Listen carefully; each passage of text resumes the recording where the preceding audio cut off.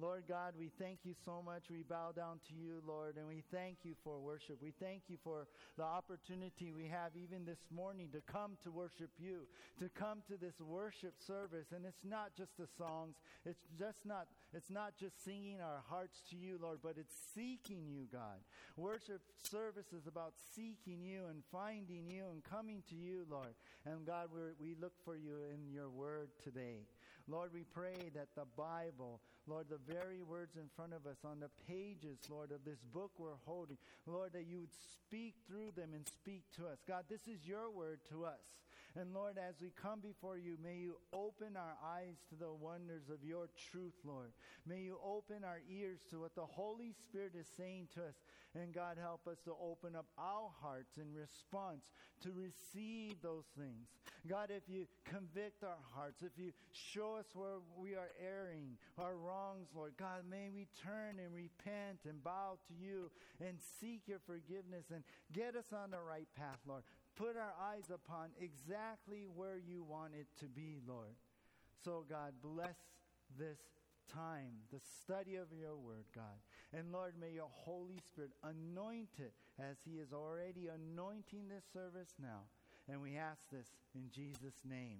And everyone said, amen.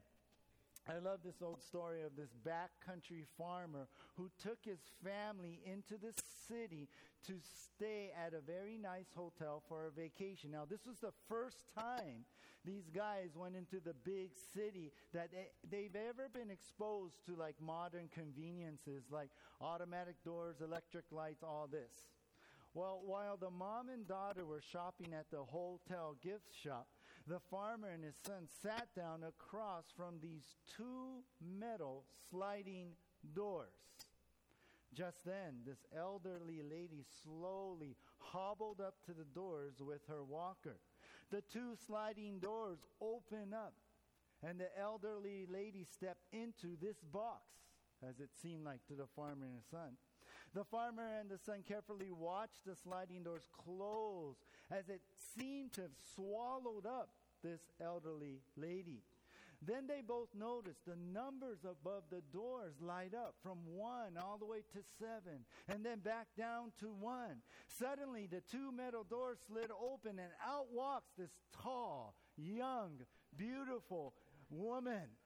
Oh, wide-eyed, the boy says, "Did you see that, Dad? Did you see what happened to her?" Well, without taking his eyes off the woman, the father reaches over to the boy and says, "Now, son, go get your mother."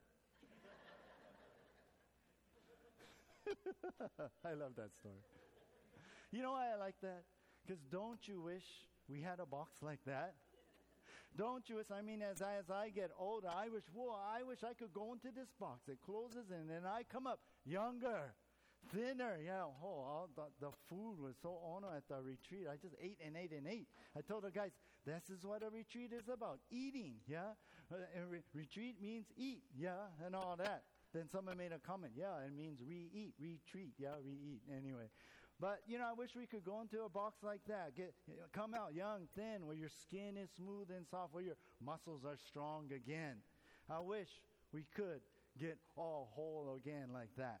Well, as we return to our study in the book of 1 Corinthians, Paul explains how all believers will receive actually a new glorified body, a whole new body. And it's done all by the power of the resurrection. That's the title of our message this morning. The power of the resurrection. We're going to be studying 1 Corinthians 15 from verse 35 through verse 58. We're going to finish off this chapter. It's our third message in the chapter 15 as we're studying through the Bible here, verse by verse, chapter by chapter. And so verse 35 through 58, the power of the resurrection. Now, this section here, I've broken up into 3 parts, and this is our outline. Number 1, the transformation. Number 2, the liberation. And number 3, the inspiration. So let's take a look at our passage here, beginning outline number 1, the transformation in this power of the resurrection. Take a look with me here now, 1 Corinthians chapter 15, verse 35. Paul writes, "But someone will say, How are the dead raised up? And with what body do they come? We'll just stop here on our first verse here, verse 35. Now, we begin here, Paul writing here. Now, someone might ask, he's saying. He's saying someone might ask this question, how are the dead raised up? In other words, how does this resurrection stuff work? How does this really work with believers who pass on and die? How are they raised up in this way? And then, with what body do they come? In other words, what kind of body comes with this? When you're raised up, what is that? So Paul's like, hey, someone may be asking here, what happens to me and my body in the resurrection that, hey, Paul, that you've been talking about, that you've been preaching about here? And that's what we've seen, haven't we, in this chapter. In our past two messages, Paul's been bringing the carnal, worldly, Corinthian believers back to center. Remember, we started out with that. He's been reiterating what it's about. What is the gospel about? Christ died, was buried, and rose again on the third day. He brought him back to the foundation of everything. And then he focused in on the resurrection of Jesus Christ. And he spoke about the proofs of his resurrection like we went over in this first message of chapter 15. And we called that what? The truth of, or the truth about the resurrection. And then he went on. We saw in our last message last week how there's hope in the resurrection for believers, right? Because Christ rose again from the dead, then we know as believers we're going to rise again. That gives us that assurance. There's that proof right there. And he gave that logical, writing we saw earlier about, well, if Christ isn't risen, then we're not risen. If Christ isn't risen, he went on that, well, then the gospel isn't true. And then we don't have no hope. And we don't have hope in the afterlife or in the eternal life. And then this is all this is? Oh, if that's it, then we would be very sad indeed. But we saw that there's hope in the resurrection, that there's hope that we will be raised again when we pass on. So now, as we come here into this last section of chapter 15, Paul goes on here to explain how this all works and what these new bodies that we're going to have when we are also resurrected from the dead. So, let's see what Paul says on how does the believer's resurrection all work. How does this all work? Well, look at the next verse. Verse 36. Foolish one, what you sow is not made alive unless it dies. So Paul's like addressing maybe any skeptics there and saying, hey, don't be so foolish. I mean, think about nature itself. What you sow, isn't it made alive unless it dies first? Unless the seed he's talking about is buried in the ground, unless it's buried that way, then it will sprout up into a plant. So you see here, Paul uses the analogy of a seed planted, buried, put into the ground, and then it grows up, sprouts up into a plant. So he's using this picture from nature to explain the believer's resurrection. Now, Jesus did the same thing when he was speaking about his own death on a cross and resurrection. In John chapter 12, verse 24, he said, most assuredly I say to you, unless a grain of wheat falls into the ground and dies, it remains alone. But if it dies, it produces much grain. So we understand this picture here. We understand what Paul is putting forth. So here's the first thing. Paul's going to give us 5 things actually to help us understand how this all works as far as the resurrection. So here we see, number 1, before you rise up, you must die to shed your old body. Write that down. Number 1, before you rise up, you must die first to shed your old body. The idea is this: you must shed this old fleshly, right, sinful, physical body before you can be resurrected. This body got to go first. Yeah, it has to be buried. It has to be put down. I was thinking about how there's that story in the Keiki church, and the teacher was asking the class, if I sold my house and had a big yard sale and give all my money to the church, would I get to heaven? No, said all the children. If I cleaned the church, mowed the yard, emptied the trash, would I get to heaven?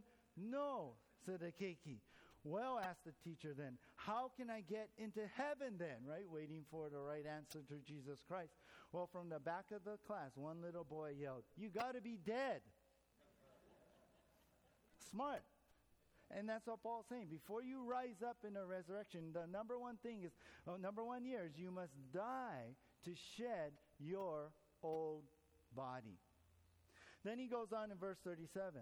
And what you sow, you do not sow that the body shall be, but mere grain, perhaps wheat or some other grain. Now, this is a little bit hard to understand in the New King James, but let me give you what number 2 is. Paul's saying you will rise up to a different body. That's what he's saying. You will rise up to a different body.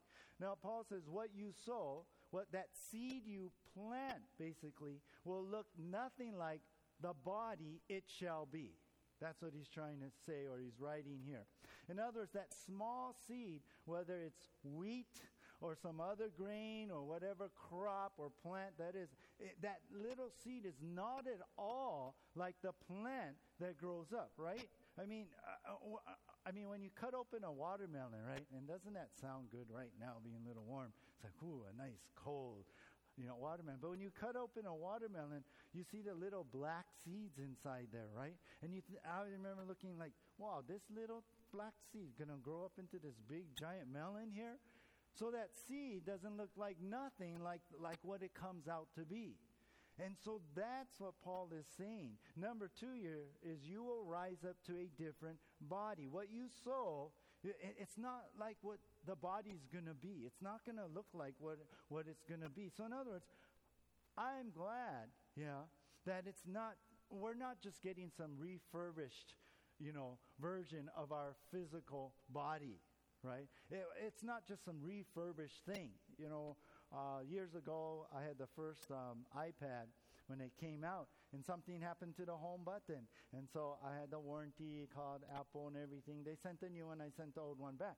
And I found out what they send you is a refurbished one that's been fixed up, right? One that is all okay now. Paul's saying that's not what it's going to be. You will rise up to a different kind of body. It's going to be totally different. Remember in John 11 when Jesus raised Lazarus from the dead, right? When Lazarus got up, when Jesus raised him up and, hey, move the stone, Lazarus, come forth, and he came out alive. He came out like Lazarus, and he came out without that disease or sickness or whatever had put him to die. He came out there, right there again. It was Lazarus there. But he came out as a refurbished body of Lazarus, not a glorified body. So understand that.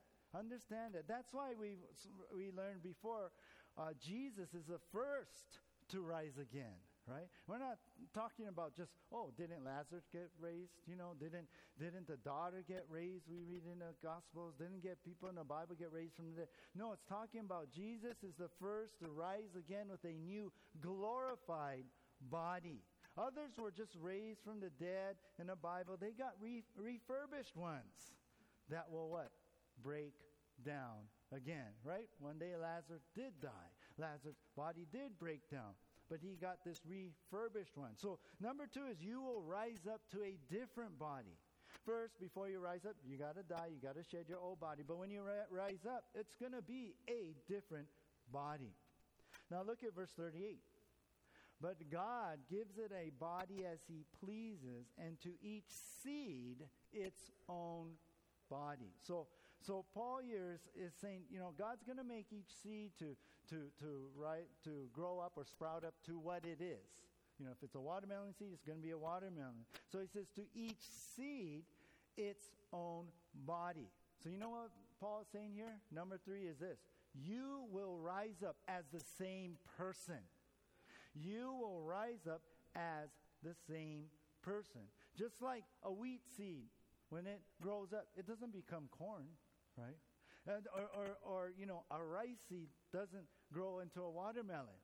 No, whatever that seed is, it's going to come out to be that, though it's going to be different, than what it looks like when you plant it in the ground.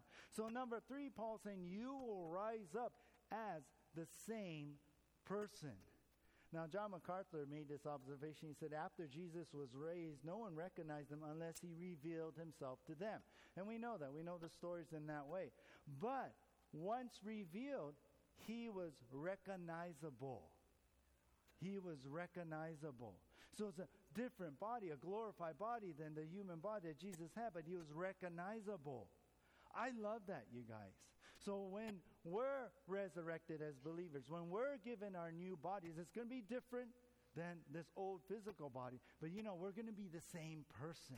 We're going to be someone that people are going to say, hey, I know you. Hey, you went to my church, What was your name again? No, but we'll be recognizable. Here's the thing. We won't need name tags in heaven. We won't need, hello, my name is Rick, kind of thing. We're going to be the same person. It's like when I see my wife in heaven, I'll be like, I think I know you. No, it's my wife. We'll know each other. And I think in heaven, too, our minds will know everything. So we will know, and we will know each other, yeah? No need for name tags in heaven. So the next thing he goes on here in verse 39.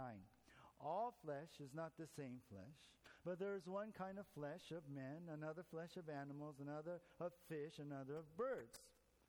So he's saying there's different kinds of flesh or bodies or physical bodies here, right?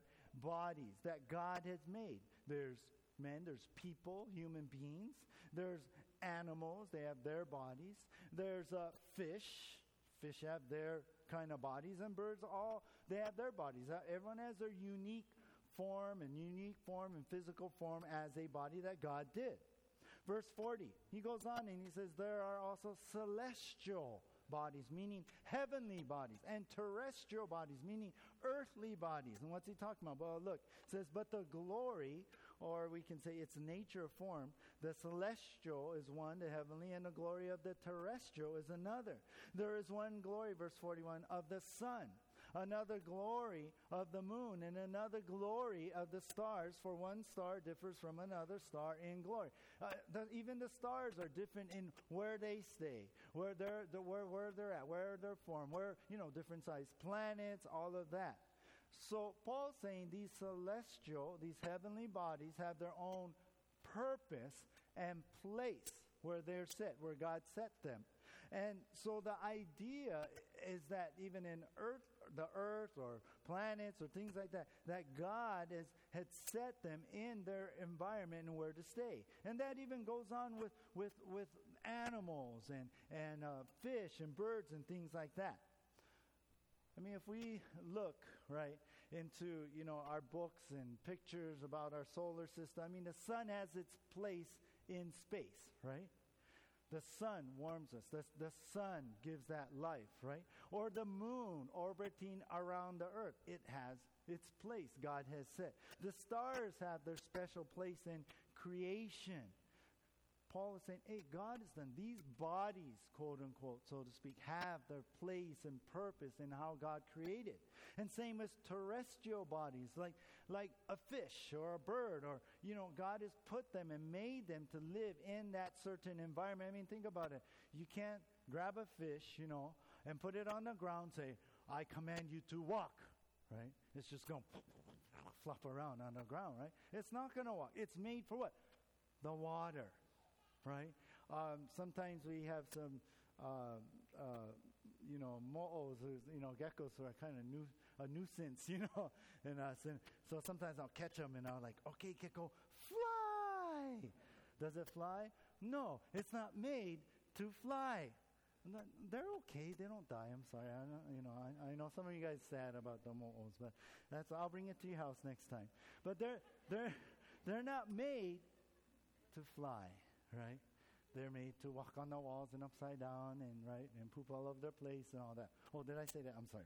Anyway, but what does the Lord say here now in verse 42? Or what does Paul write?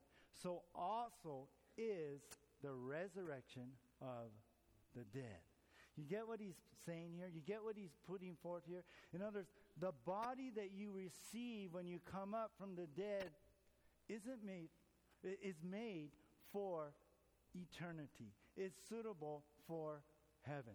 So here's number 4. You will rise up with a body made for heaven. That's what Paul is saying. God has made certain bodies, the sun or animals, terrestrial, celestial, for certain purpose plans, where they're placed, where they're made for that environment. But Paul's saying, hey, you know what? But in the resurrection, you will rise up with a body made for heaven. I love that.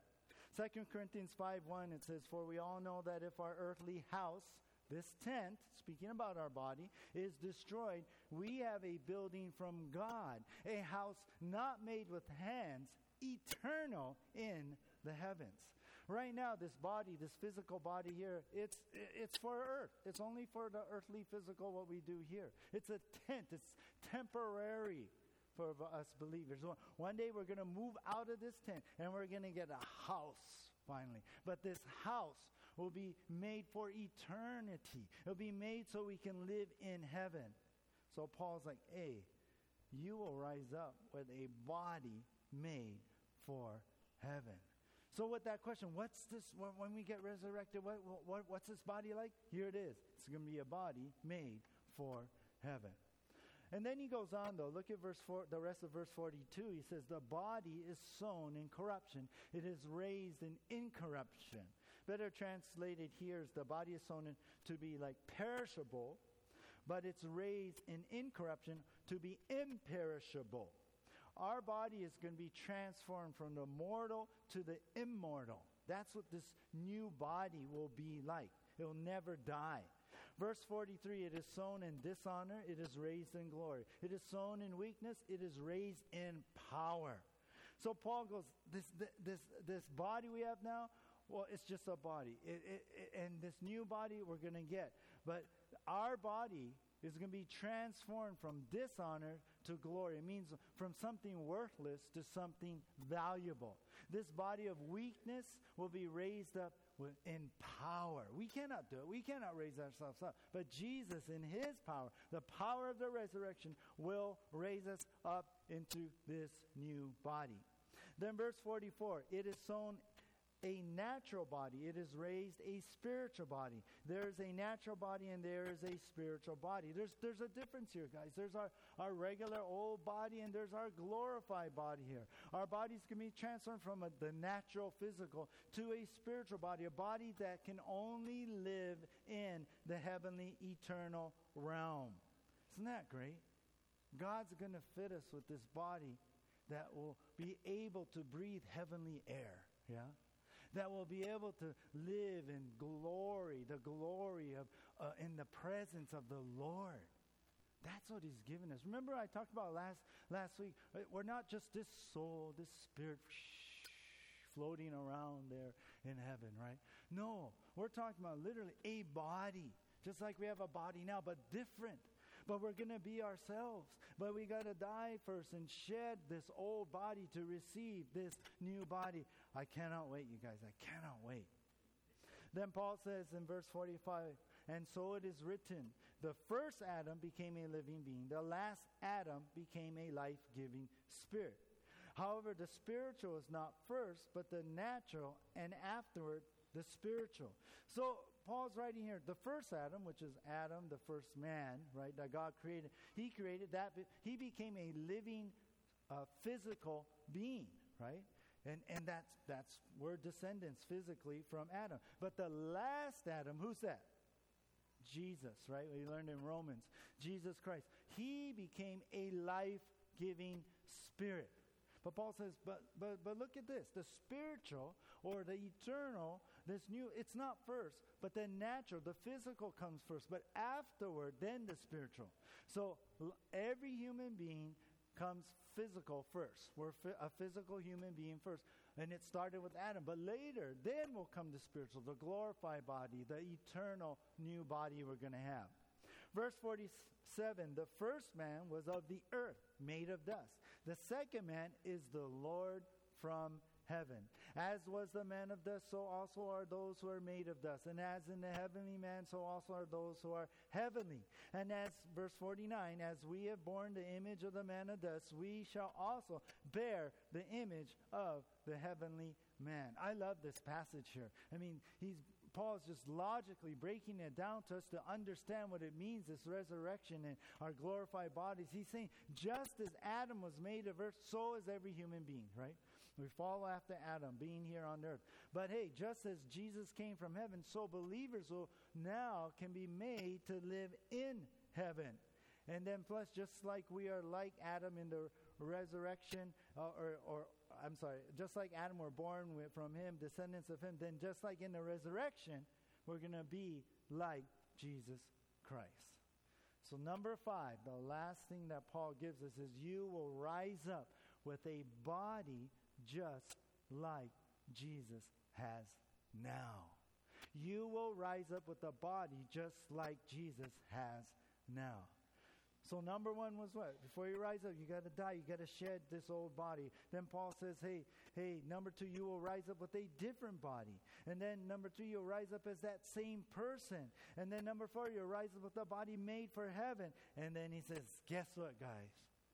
When you rise up and the resurrection, you're going to have this body just like Jesus has now.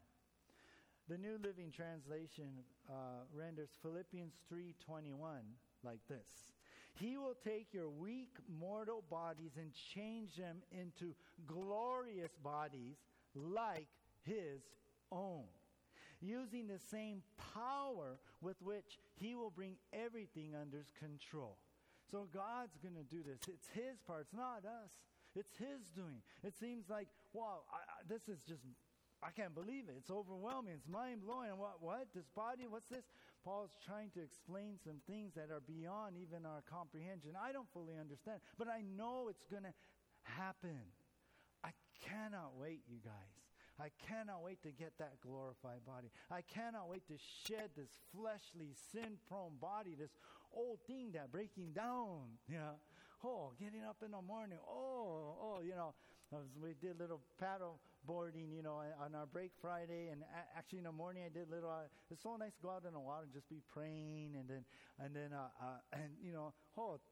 today I felt it in the morning. It's like, I feel a little sore from that, kind of thing, right? I cannot wait to get this new body.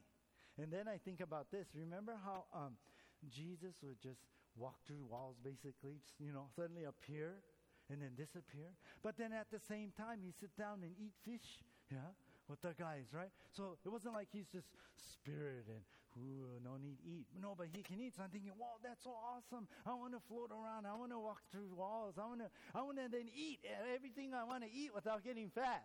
Yeah, right? At least I think, yeah. But that's going to be so awesome. So Paul's saying you will rise up with a body just like Jesus had.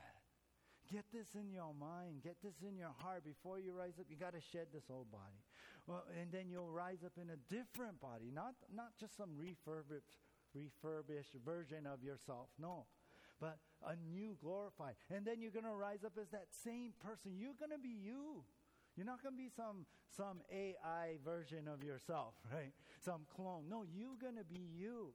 And then you're going to rise up with a body made for heaven, especially made to live in heaven in eternity. And we'll see later, even on the earth. And then number 5, you will rise up with a body just like Jesus has. Guys, we're going to be different but the same, but just incredible. Incredible, you guys. The best way for me to really understand this is, I remember when I was small, you ever catch the caterpillar? I said that right. I always say, what did I say? Caterpillar. But nothing wrong with that. Don't laugh. But anyway, you know how you catch the caterpillar and then you put it in a jar. I remember being a kid, first time, you put it in a jar, you put some leaves in there, right? You feed it leaves. When they eat some, you put some more and you kind of watch it. And then all of a sudden I woke up one day and here's this caterpillar turned into a chrysalis, that not cocoon, right, looking thing, but a chrysalis. And it's hanging on the lid of the jar. And it's like, whoa, what's going on? Wow, where did he go? And you learn in science and all that the caterpillar, after it eats, turns into this chrysalis. Then sometime, right? I forget how many weeks or weeks later, suddenly something happens. The thing starts wiggling. And then all of a sudden it breaks open. And out comes this butterfly, all like, but little by little it starts to spread its wings and spread out, and starts to flap it and everything. And then you open the jar and go, and it flies away. That's the same way. Just as this little caterpillar turns into this butterfly, it's still the same guy, yeah? It's still the same guy that started out in this jar. I know, because there wasn't no magic trick or something going on there, yeah? It was sealed. But it's the same guy, but turns out he gets this new body, and he's this beautiful butterfly flying around now. Yeah, then a bird comes and eats it, but that's another story. No, but listen, that's us, right? That's us. This old body gets worn out, finally one day passes, and then God takes it and then transforms us. That's the transformation that happens.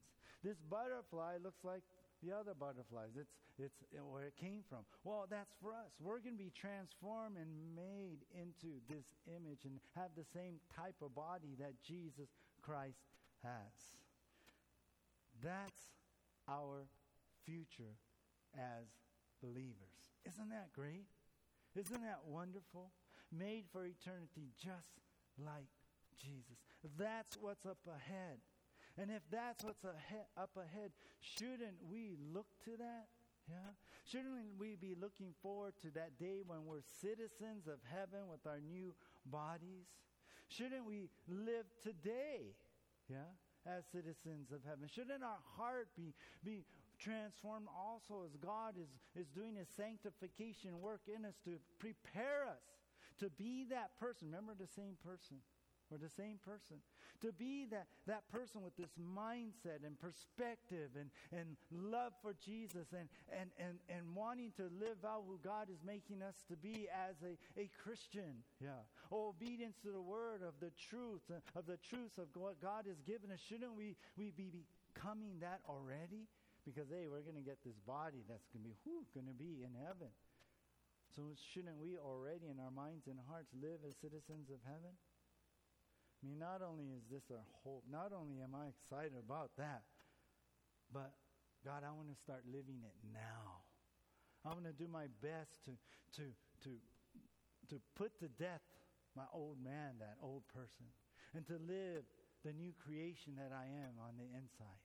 That God is forming in me and making me into that. God has willed me to be that butterfly, yeah? To be that butterfly. What if the caterpillar's like, I like having all these legs on me, yeah? I like just, eating these leaves, yeah? No, I don't like flowers and nectar. No, I'm going to stay this way. No, that'll be crazy. He becomes a butterfly and he doesn't fly and just crawls around. No. God has a destiny for you. God has a future for you. And that's in heaven with your glorified body. All right. Let's go on to number 2, the liberation. The liberation. In the power of the resurrection, we've seen number 1, the transformation. Now number 2, the liberation. The liberation. Take a look with me here now. 1 Corinthians chapter 15, verse 50. Paul writes, Now, this I say, brethren, that flesh and blood cannot inherit the kingdom of God, nor does corruption inherit incorruption. Now, Paul is emphasizing here that flesh and blood, our physical bodies, as they are now, cannot go to heaven. They cannot inherit the kingdom. I mean, he's just reiterating really everything that he's been saying, right? These bodies, our physical bodies, are not made for the eternal.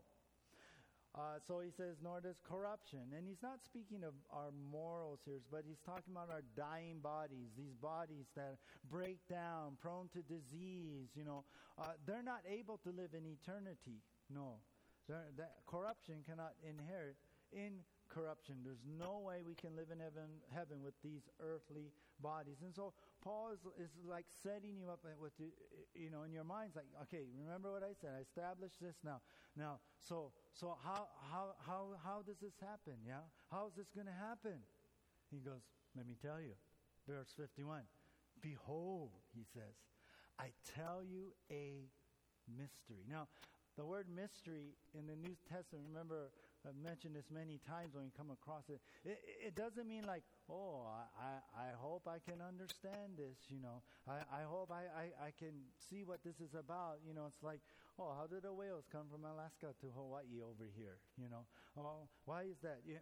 No, it's when he says mystery in the Bible, it means it's something not understood or revealed before, but now is being revealed. So Paul's giving us the truth of how we are going to get our resurrected body. So he says, behold, I tell you a mystery. We shall not all sleep, but we shall all be changed. The word sleep here is to die, right? We've covered that before. Not everyone's going to sleep. Not everyone's going to die. And it's like, whoa. Now, Paul's been establishing, right, that when we die, there's me a time when we get our glorified bodies after you die, right? But now Paul's bringing something new here. Paul's speaking to the living believers there in the church of Corinth. He says, now let me tell you something. Not everyone's going to die. Yeah? Now, not everyone's going to die before the resurrection. But you guys, we shall all be changed. He says we're going to all be transformed. There's going to be a transformation that's going to happen. Paul, what are you talking about? What are you saying? Verse 52. Let me tell you. He says, in a moment, in the twinkling of an eye, at the last trumpet, for the trumpet will sound and the dead will be raised incorruptible, and we shall be changed. Oh, Paul's saying, look, at this precise moment in time, in this twinkling of an eye. Now notice this is twinkling, not a blink.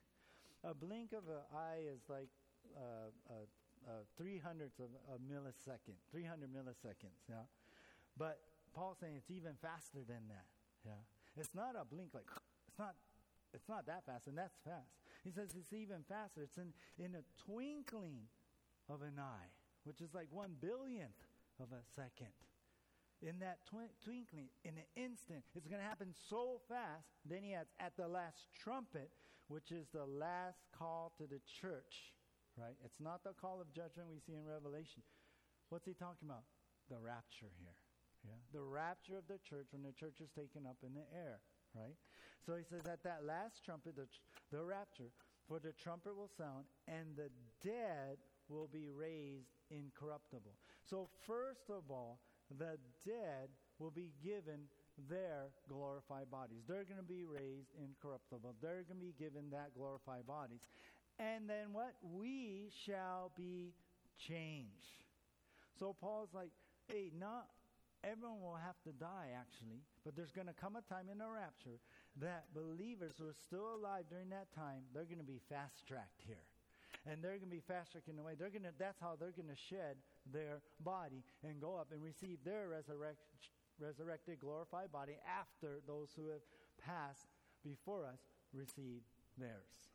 I love this. One day Jesus is going to meet us in the air. That's the idea, right?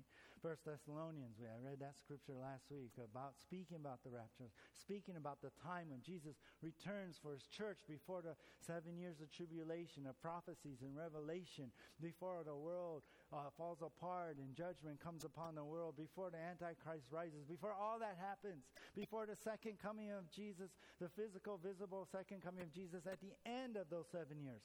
Before all that, God is going to come for the church. And Jesus said that in John 14:3. If I go and prepare a place for you, I will come again and receive you to myself, that where I am, there you may be also.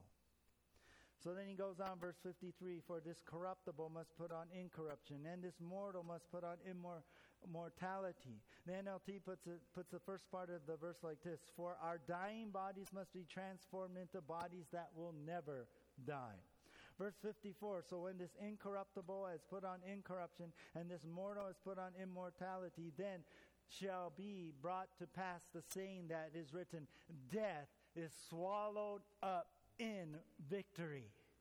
Paul here does a loose quote, a translation of Isaiah 25:8, which is prophesying the end to death.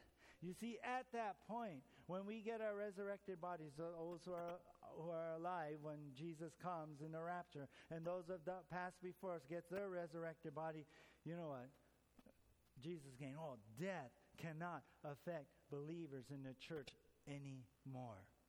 What a milestone that's going to be. What an amazing thing that's going to be, where death is swallowed up in victory. Lenski wrote, what looks like a victory for death and like a defeat for us when our bodies die and decay shall be utterly reversed, so that death dies in absolute defeat and our bodies live again in absolute victory. I love that. Then Paul writes in verse 55, O death, where is your sting? O Hades, where is your victory? Paul now quotes Hosea 13:14, taunting death now, saying, where's your sting? Yeah? Where's that pain of dying lost in sin without hope for what's beyond our life here, right? We know Jesus took the death of sting when he died on the cross for our sins, because he took the penalty for our sins. That's what the gospel is about, right? When Jesus died in our place, he took that sting of death. So where's your sting, death? And then Paul says, Hades, where's your victory? Hell cannot claim victory over those who put their trust in Jesus Christ. We know Ken, gave his life to Jesus. We know Ken, his heart was for Jesus. We know he put his faith in the work of the cross that Jesus did. And we know because of what the word says that today he is with Jesus, right? He is with Jesus. And hell cannot claim victory. Yeah, I got him now. No. We know for a fact, and we're sure in our hearts that Ken is with Jesus. Amen? Verse 56, the sting of death is sin, and the strength of sin is the law. Paul reminds us the sting of death is sin. In other words, death itself is a consequence of our sin. Because we sin before a holy God, right? Our sin keeps us out of heaven. Yeah? Because of sin. God is a holy God. But God loves us so much, he sent his son to die on the cross for us and give provision, a way for us to get to heaven. But if we don't take that way, then that's it. But the consequence is that death, and that's it. So the sting of death is sin. But then he says, and the strength of sin is the law. What he's talking about is the law, right? Tells us what sin is, tells us what we're doing wrong. Without the law, we would never know what sin is, not understand that. So the strength of sin is the law. In other words, then the law tells us what we're doing wrong, and it strengthens sin and showing us that we're wrong before the Lord. And it brings that consequence of death. And that means no resurrected life in heaven. It's important we understand that. The other week I had to report for jury duty. And it was a long 2 days in jury selection. And I was just praying, well, Lord, whatever you like. If I can't make it to the men's retreat, it's going to be a 2-week trial. We'll work it out, come at night or whatever. But Lord, I really pray I don't have to. I mean, I'd be happy to. It was super interesting, questioning and everything. How each perspective the jurors question, and one of the questions the prosecutor had was, will you able to take what the judge defines the law on what self-defense is? And the whole case, hinged upon really that definition, what self-defense is, and of the accused. So I thought that was a great question, because the prosecutor was saying, asking the jurors, would you be able to take how the judge defines the law on self-defense and just make a judgment solely on that without putting your own feelings or your own opinions or what you think is about that? I thought that was a great question, because you know what? We can do that, right? We can say, well, I'm okay.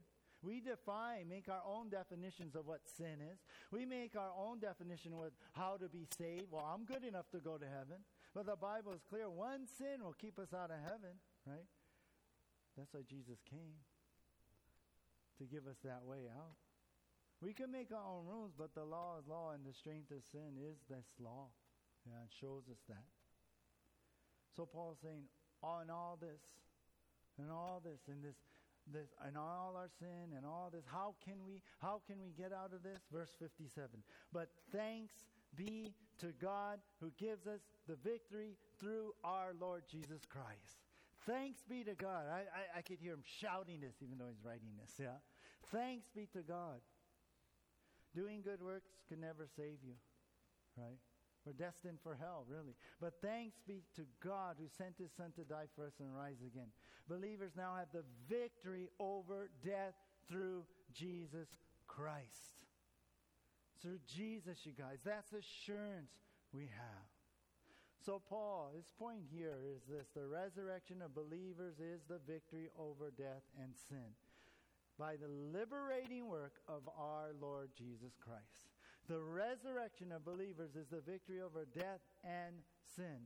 The liberating work of our Lord Jesus Christ. We don't have to fear death no more. We don't have to think, well, I hope I make it to heaven. No.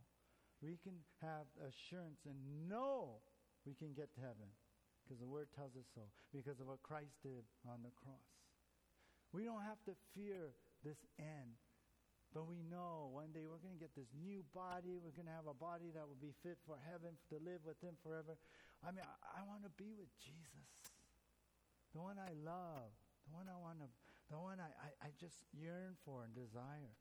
We know the resurrection of believers is the victory over death and sin, and by this liberating work of our Lord Jesus Christ. You know, villagers deep in the jungle were getting sick but refused to cross the river to obtain the needed care and medicine. The missionary found it was the river that they actually feared, not so much the medicine. A witch doctor had told them basically that they'll never make it, for no one had ever crossed the river before. So the missionary prayed, and you know what he did? He went to the river's edge, and he brought everyone over, and he went and waded into the water to show these villagers something. The villagers were begging him, don't go in there, turn around, don't go in there. No, it's not going to work. They were thinking he would be swallowed up by the water. But then he surfaced on the other side, standing on the shore, alive, nothing to fear.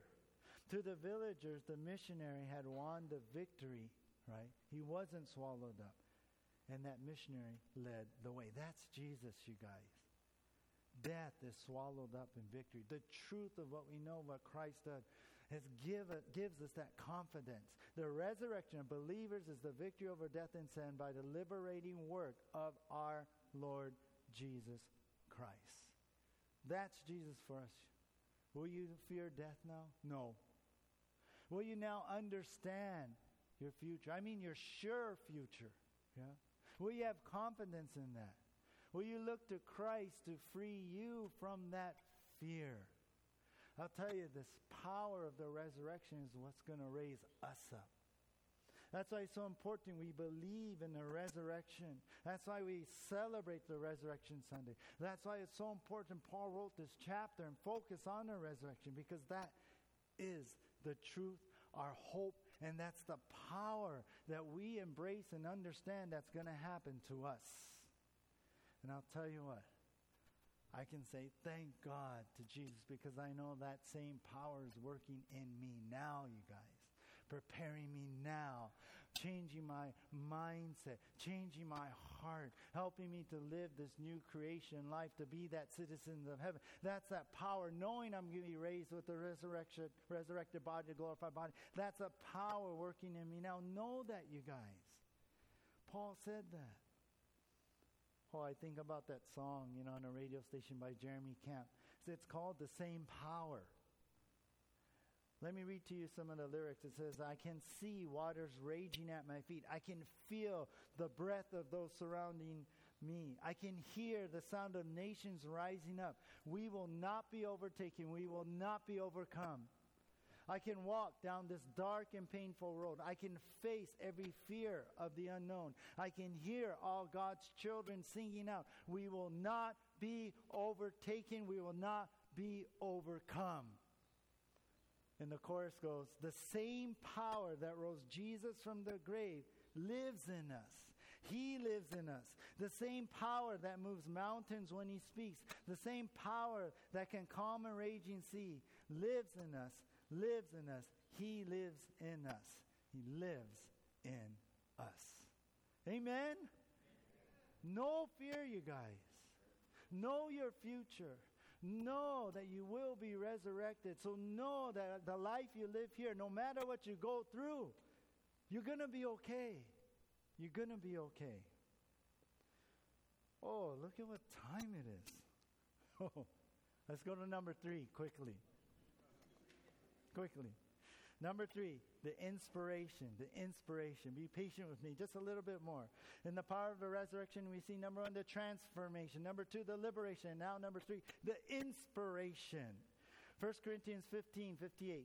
It says, therefore, my beloved brethren, be steadfast, immovable, always abounding in the work of the Lord, knowing that your labor is not in vain. Oh, I love this. He closes off this thought, this chapter, verse 58, our last verse for this morning. He says, therefore, whenever you see therefore, you got to look why it's therefore, right? And it always connects us to what he said, and it connects us to the chapter. And you say, since Christ is risen, since as believers, we're going to rise up. Since death is swallowed up, since we will have those resurrected bodies, then he says, you know what?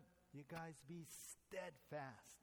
Literally, the word is be seated, be settled. He's saying never give up here. Never give up. And then he says be immovable. That means not wavering, not giving in. You know what he's saying? Never give in, guys. Never give in. And then he says, always abounding. Always abounding in the work of the Lord. Not always abounding in others. Always have effort. Exceeding in the effort. It means never give out here. And what is that? In the work of the Lord. What is the work of the Lord? Furthering the kingdom of God here on earth. For know that your labor, all that work, all your service, all that you put into in furthering the kingdom of God is not in vain. It's not empty. It's not worthless. It's of great value. So Paul says, never give up. Never give in. Never give out. Never give up. Be steadfast to the truth of the gospel. Never give in. Be immovable with the influences of the world. Don't give in to what they're saying and making you try and make you think. And never give out. Always abounding with a passion to live for Jesus Christ. So his last point really is this. Since the resurrection of believers is so powerful and true, let us do all we can to bring others to faith in Jesus Christ. Let us do all we can to bring others to faith in Jesus Christ. Is that what we're doing? I'll tell you, with all this stuff going on in the Middle East and even some 30 more missiles shot over at Israel, even the southern border and the Gaza Strip, even with the Hezbollah getting ready for some stuff, with Israel being surrounded, with all these things happening. Christ is coming soon, guys. We talked about this at our men's retreat. He's coming soon.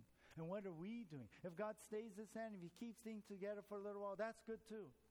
Because it's grace giving people more time to come to Jesus Christ. And perhaps he's waiting for, there's that thought of that verse that he's waiting for that very last one, that will come. And perhaps he's waiting for us, you and I, to bring that last one to Jesus Christ so that we can go home. So you know what? Hurry up! I want to go home. Nah.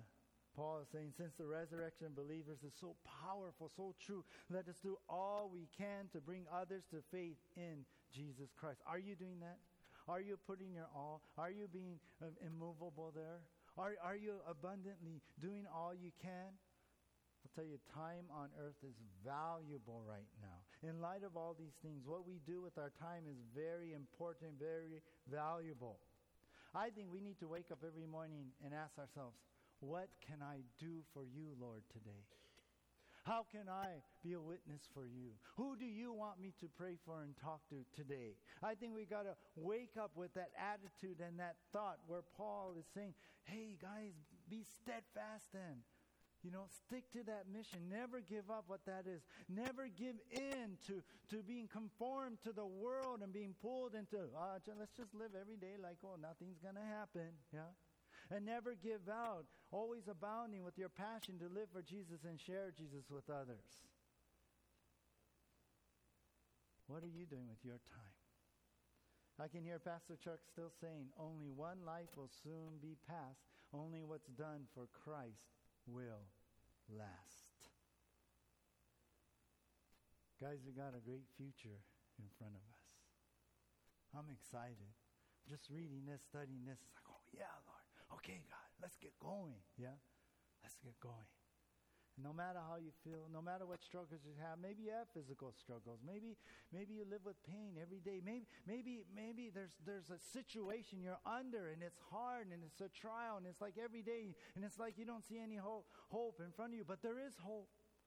Because one day we're going to be out of this body and in an eternal heaven. I'll close with this one. Pastor shared how I was reading how this one Calvary pastor, he visited this man on his deathbed, and he was in terrible pain, and his name was Mike. He had cancer, and the pastor was able to talk to him about Jesus, led him to Christ. He gave his life to Christ right there, and even right there in the hospital bed, the pastor baptized him.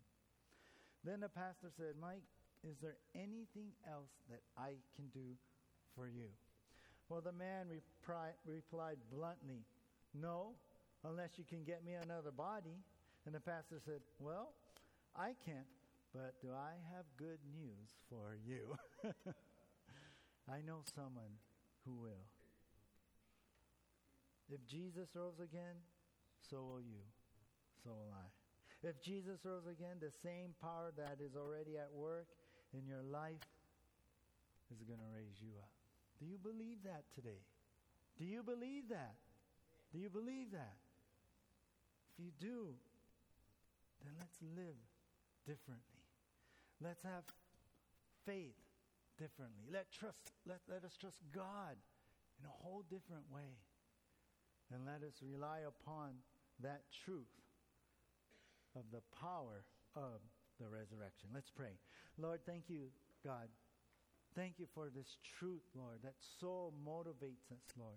That so moves us, God. Thank you of the transformation that's going to happen, Lord, in the future when we receive our glorified bodies. Thank you for the liberation, Lord, from our old flesh. And thank you for this inspiration that motivates us, God, to live for you more than ever before, God. And help us today. Help us to do that. Help us to stop thinking about ourselves.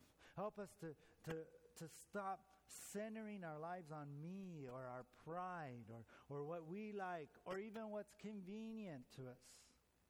But let us sacrifice that part and become more people who live with a passion for you, where nothing's going to stop us, that we're never going to give in, never going to give up, never going to give out. We're all the way until the day we pass from this earth and go into eternity, or the day when you come for the church and we're raptured. We will be doing this one thing, Lord, living for you, because we believe in the power of the resurrection. So Jesus, here we are, God. Here we are, Lord. As your people, we lay ourselves, Lord, before you. As your people, we surrender all, Lord, not my will, but your will, God. Lord, as your people, we acknowledge you as our holy, mighty, awesome Lord God. Jesus, who died on the cross and rose again from the dead, who is alive today, Lord. And let that power be moving through us. In Jesus' name, amen. Let's all